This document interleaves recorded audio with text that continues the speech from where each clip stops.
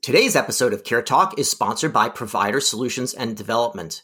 We all know that it's very difficult to recruit physicians and advanced practice clinicians. Supply is tight and getting tighter, with 124,000 physician shortage expected by 2034.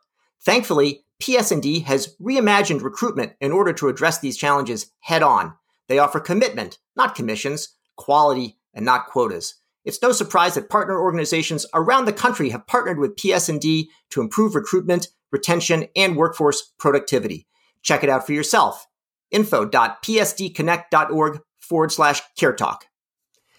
Welcome to Care Talk, America's home for incisive debate about healthcare business and policy. I'm David Williams, president of Health Business Group. And I'm John Driscoll, the CEO of CareCentrix. David, yet another Ivy League friend of yours. Did everyone you go to school with and meet on the street turn out to be an Ivy League professor? Well, John, you're a Preparation H guy yourself as a Harvard undergraduate and grad student, so I don't think we're going to, I think it's the pot calling the kettle black or whatever metaphors we want to mix around there. However, I would also say that's not the most welcoming way to welcome our guest. Yes, he's the author of C Solve Scale, Professor Danny Warshay from Brown University, which is part of the Ivy League, John. He's also executive director of the Nelson Center for Entrepreneurship. So the answer is yes. He's also an entrepreneur, not just a professor. Well, we're not going to hold your background with Danny against him. Welcome, Danny. Thank you so much, John and David. It's a pleasure to be here today. So, Danny, why are you teaching entrepreneurship at Brown University? Does Brown University have a business school? It does not. Isn't that interesting? The way I had to think about entrepreneurship about 17 years ago when I got a unexpected tap on the shoulder to come be a professor at Brown was a little bit different. You're right. When you and I were at Harvard Business School, we thought about entrepreneurship, if we thought about it at all, through the lens of business. And you're right. When I had to think about how do you define entrepreneurship at dominantly a liberal arts institution like Brown, I realized that entrepreneurship is a structured process for solving problems. And as a result, it doesn't necessarily need to lead to something commercial. And it could appeal to a very wide range of students who study just about anything. And so that was how I defined it, a structured process for solving problems. My appointment actually is in the engineering school. They had to find some place for me. And I thought, well, imagine, you've probably heard the phrase entrepreneurial spirit. I heard that phrase back then, and I thought, well, I don't know what it would mean to teach a spirit. So I must be charged to teach something a little bit more rigorous. And I realized, imagine in the engineering school, if we were charged to teach people how to build a bridge, we wouldn't say, just go out there and teach the bridge building spirit. And if the bridge falls down and the cars and the trucks crash to earth, just go out there and have more spirit. So no, I thought of this 3-step approach. Just like in every bridge building process, you could distill fundamental principles. I realized in entrepreneurship, you could distill some fundamental principles into a coherent process too. And so that's the basis of what I've been teaching at Brown for 17 years. It's the basis for what we teach and espouse at the Nelson Center for Entrepreneurship. And it's the basis for this book called C Solve Scale: How Anyone Can Turn an unsolved problem into a breakthrough success. So, David, you may not realize it, but Brown has the oldest engineering program in the Ivy League. So, of course, they're going to be early on to hire a history student to become their head of entrepreneurial studies. It just makes sense that Brown would be a breakthrough show breakthrough interest in entrepreneurship. But Danny, as we talked about before, you're interested in entrepreneurship. Most people think of entrepreneurship as just the private sector. You have sort of a more unconventional view of the typical kind of EE, like electronic engineering, business school, software entrepreneur investor, that your kind of view of entrepreneurship seems a bit more broad than the way most people think about entrepreneurship. You're right. And in fact, if you think about entrepreneurship the way I just defined it, a structured process for solving problems, it yields opportunities that stretch across every kind of problem that students and others might gravitate toward solving. And the result could be, and in many cases is, something commercial, a business, but it also can be a nonprofit. It can be in a research lab. It can be a social venture. It can be in government. We need problem solvers of all kinds in all different kinds of contexts. And I've known through the 17 years that I've been teaching at Brown and in workshop formats all over the world that this see, solve, scale, rigorous approach tends to resonate with people who are looking at all sorts of different kinds of problems. And then the outcome may be a business, as I say, but it can also take the form of different kinds of entities.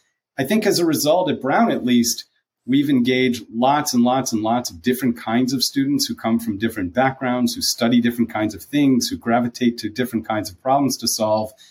And that's a little bit different from what you might find at other really good places that tend to focus, as you say, on finance or tech. They teach really well, but their focus tends to be a little bit more narrow. Well, John, I think, so Brown is a liberal arts school, but there's a little asterisk, which is engineering, as far as I know, and I went to a liberal arts school without an engineering school, is not liberal arts. However, we'll let that one slide. But Brown does have a medical school. And so I'm wondering if there are any kind of anything that you have to say there in terms of any key lessons about how these apply to, healthcare innovation and entrepreneurship. Well, David, I mean, for the most part, things in healthcare are see, charge for it, and then scale, as opposed to see, solve, scale. So it'll be interesting to see how Danny tries to crack that one.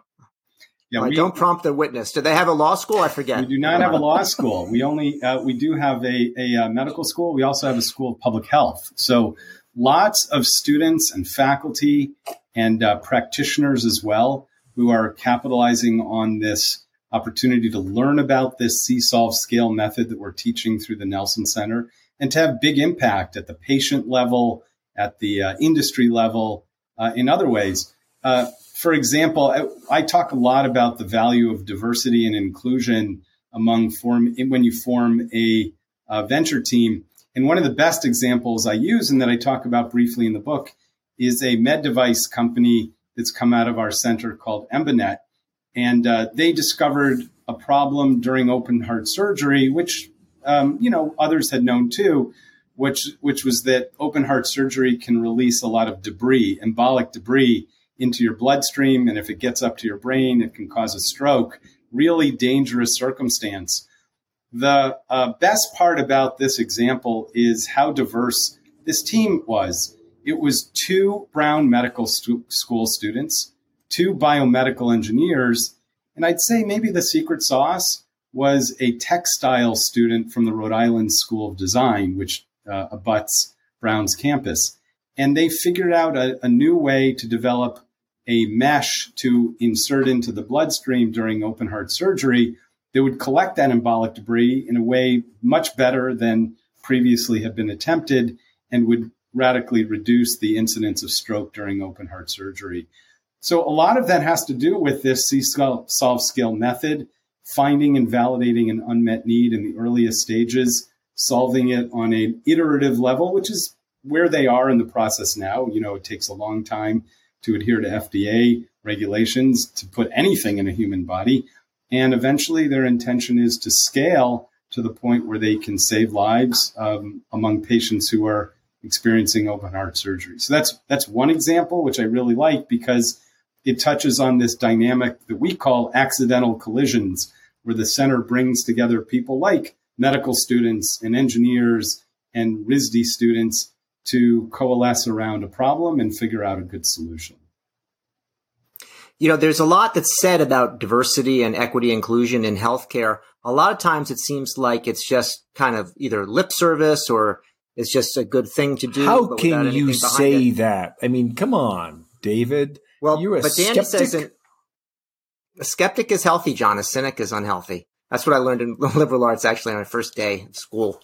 But but Danny, you actually say that this is really important, diversity and inclusion, and that it really does lead to better solutions, and that actually you shouldn't work with people that are all similar that you already know, And also, if I think about, like, if I look at the examples in the book and the testimonials you have, it really has a diverse set of people that are represented, much more than, I think from our business school experience. Yeah, well, I'm happy that shows when you read the book, because I care a lot about it. It is absolutely a priority of what we're doing at the Nelson Center. I'm very clear, even in the very first part of the introduction of the book, to state the really sad statistics about how few women and people of color have been included in the field of entrepreneurship, especially among venture-backed startups. Only 2.3% are women. Only 1.5% are Latinx founders. Only 1% are Black founders. That's terrible. It means that lots of those people are being neglected, ignored, and let's face it, discriminated against. And so for that reason alone, it's good to talk about diversity and inclusion. But I include a much broader definition, a much broader reach, and demonstrate with really good academic research that the best, highest performing venture teams are those that are both diverse and included. And that means, when you think of a diverse team, you think about being invited to the dance. When you think about an inclusive team, you think of asking people to dance. And I share some really good research from Frances Frye and Ann Morris, Harvard Business School research, which demonstrates that actually, if all you do is recruit a diverse team, you are probably only drawing on where they tend to overlap, and that's a small part of what they all potentially could bring to the table. Those teams underperform homogeneous teams. That's a really a sad thing, because homogeneous teams overlap in much bigger areas. The place where teams really thrive and shine is where you have both diverse and inclusive teams, where you invite people to share their authentic selves and bring to the table all of what they have potential to bring. And that's where we try to emphasize at our center. And it's what I've shared in the book, to illustrate not only to recruit a diverse team, but also to recruit one and engage them in an inclusive way. Well, and Danny, to your point, that all of the research, not just at Harvard, where you guys both seem to do a lot of reading, that shows that diverse and inclusive teams at a senior level vis-a-vis public companies almost always outperform not diverse, non-inclusive teams. And it has been a robust and resilient statistic across the industrialized world. But I wanted to just probe a little bit around kind of the people who listen to our podcast typically are interested in healthcare. And I think you've got a really intriguing idea in terms of like sort of landscape thinking and then sort of engineering for a future state and then thinking back and planning, because a lot of what's wrong in healthcare is what we've got right now. And if we don't think of the landscape from a future state perspective, we're never going to escape the short-term thinking and sort of the firmly backward thinking we have in healthcare, which has got us locked into 19th and 20th century models in the 21st century. Could you give us some guidance out there for entrepreneurs who are looking to sort of think about new things and how they then turn that into practice through one of the ideas that you have in your book? Sure, I appreciate your asking that, and that deals a lot with this third step in the process: scale. How are you going to envision an opportunity to have big, long-term impact? I was leading a workshop this morning, a corporate workshop. I do a lot of these for established companies who have lots of resources and are stymied because they can't get out of their own way. They're thinking so much about near-term execution, they suffer from incrementalism. We're just going to move the needle a little bit to the point where we can eke out a little bit more profit or better earnings per share. And they don't have the ability to think long-term, envision a completely different scenario. I benefited from some good tutelage from an innovation expert named Bob Johnston, who is a colleague of mine. We teach together in various places. And I adapted a technique that he invented called the landscape metaphor exercise. And we don't have time to dig into it in too much detail. But in short, it gets you out of that near-term incrementalism and forces you to envision the world that you might want to influence many years into the future. It may be 10, 20, 50 years into the future, and then guides you to invent and plan backwards. so that to begin with, you free your mind up from the mental fixedness associated with focusing only on the near term, and get to at least to think creatively and innovatively about what a world could look like way beyond. And then again, to get more detailed and eventually executional helps you invent backwards rather than just taking incremental steps from this day forward. And it's a solution approach that I've used in many contexts, including in healthcare, that helps people get out of their own way. John, I think even, with this sort of instruction, you might even be able to, make somewhat of a difference. I don't want to, I don't want to overpromise, but it sounds like you could get there. Well, one of the things, Danny, that you talk about in the book is about the value of scarcity. And I think where John was going when he was talking about, say, see-solve scale in healthcare. First, in healthcare, there's a lot of charging. And in the U.S. healthcare system, we spend twice as much per person as anywhere else. So scarcity we have not had. We've also had problems. I mean, how do you think about scarcity, and how does it relate to what we see in the U.S. healthcare system? Well, I talk about these two polar opposites, which sound counterintuitive. The benefits of scarce resources, where it works to your advantage, especially early in the process of see-solve scale, to have fewer resources. And the opposite end of the spectrum, the burdens of abundant resources, where it's a disadvantage to have too many resources, whether that's pedigree or experience or training or funding or maybe government reimbursement, because you tend to be conservative. You tend to protect those resources and protect those models, and it gets in the way. Whereas when you have scarce resources, you have no choice but to rely on other people's resources and partner with them. That yields usually more diverse teams, whose benefit we just talked about. In the healthcare world, I think you're right. We have more resources in this country in the healthcare sector than in most, and yet other countries, other patients in other places have figured out ways to be innovative in ways that we wouldn't, because we just think we have all the resources in the world. I'll mention one which I think is related to this topic. That's a relatively new venture launched from the Nelson Center called MetaCircle. Two students, one a former student of mine who didn't know anything about the healthcare field. I think his benefits of scarce resources were very clear. And an engineer who was doing the first step of the process, the C stage, where she was doing some bottom-up research at a couple of healthcare facilities. And she noticed that the garbage bins were overflowing with medicines, prescriptions that were just being thrown out. Talk about abundant resources.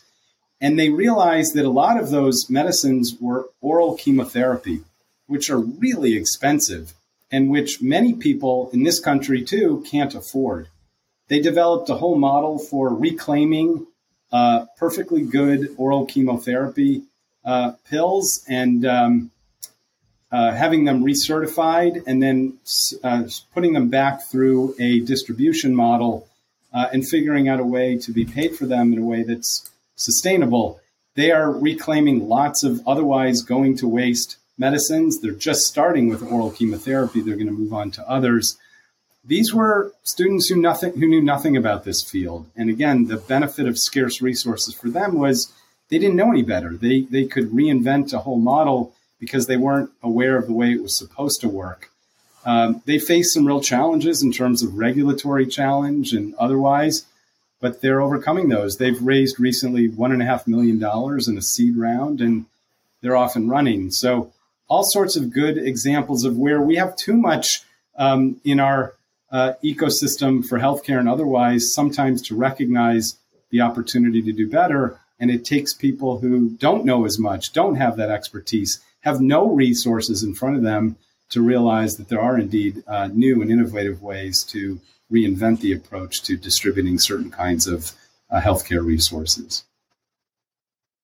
Yeah, it's David. I mean, we have plenty of scale in healthcare. We're just not seeing and solving very frequently. And that's maybe what Danny's going to help us do. That's an amazing example, Danny. And if you look at the way we handle all forms of medical equipment in this, it's a use and dispose culture, which makes no sense. And the rest of the world is actually reusing even basic instruments in surgery in a way that we don't. I mean, there's enormous waste. And I think Go. I'm sorry, I'll share a real quick related example. Another student team, a team that won our first Brown Venture Prize competition called Penta, a former student of mine named Trang from Ho Chi Minh City, Vietnam. Exactly to your example, realized that there's lots of landmine victims throughout Vietnam and also related and close by neighboring Asian countries who don't have lower limb prosthetics. And that for some reason, the FDA won't allow us in this country to reuse lower limb prosthetics. So she said, I'm going to collect as many as I can get. I'm going to ship them to Ho Chi Minh City. I'm going to quality control them, distribute them to patients who need lower limb prosthetics. And it's just taken off to the point where, again, it's in demand throughout Asia. They were the winners. They were the winners of our first Brown Venture Prize competition. And to the point earlier, they're a 501c3 nonprofit.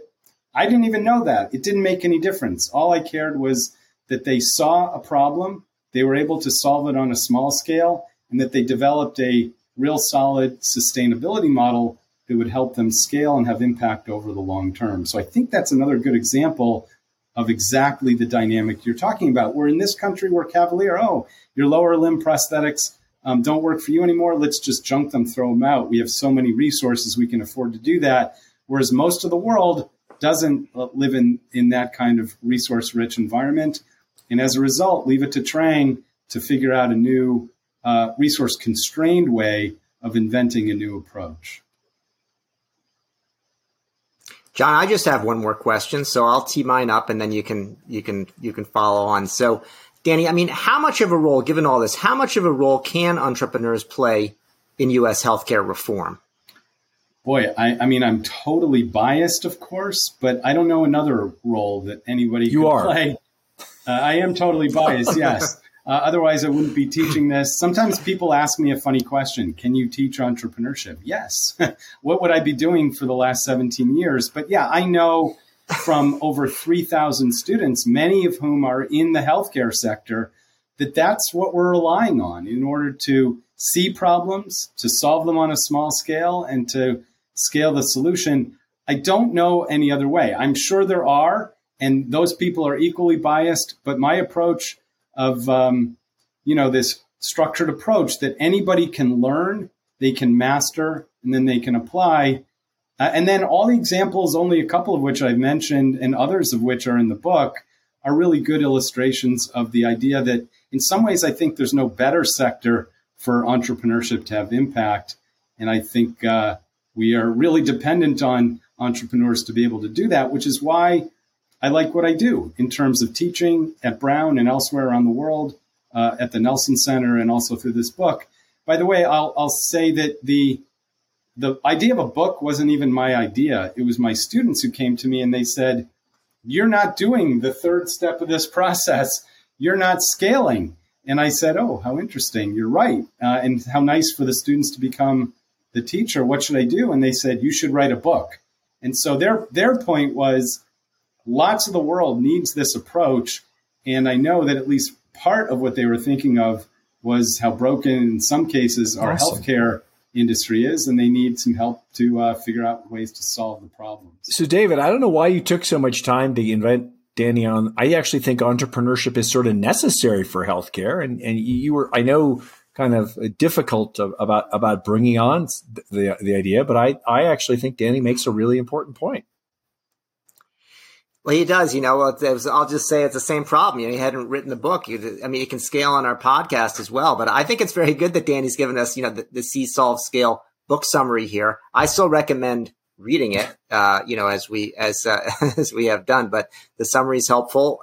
It's a great handbook for entrepreneur advice. And we'll invite him on again, John. We won't wait another, X number of, he said years. I could say decades.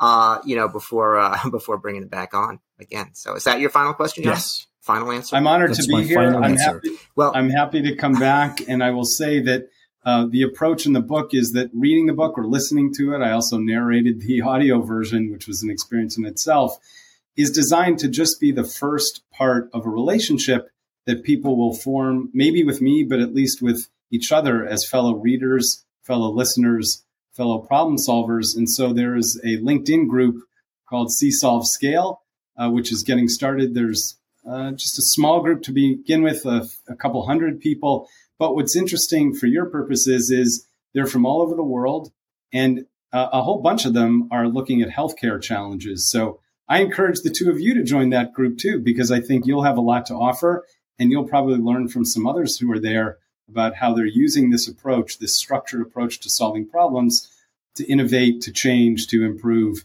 a lot of aspects of the healthcare industry. Excellent. Well, that's it for yet another edition of Care Talk. I'm David Williams, president of Health Business Group. And I'm John Driscoll, the CEO of CareCentrix.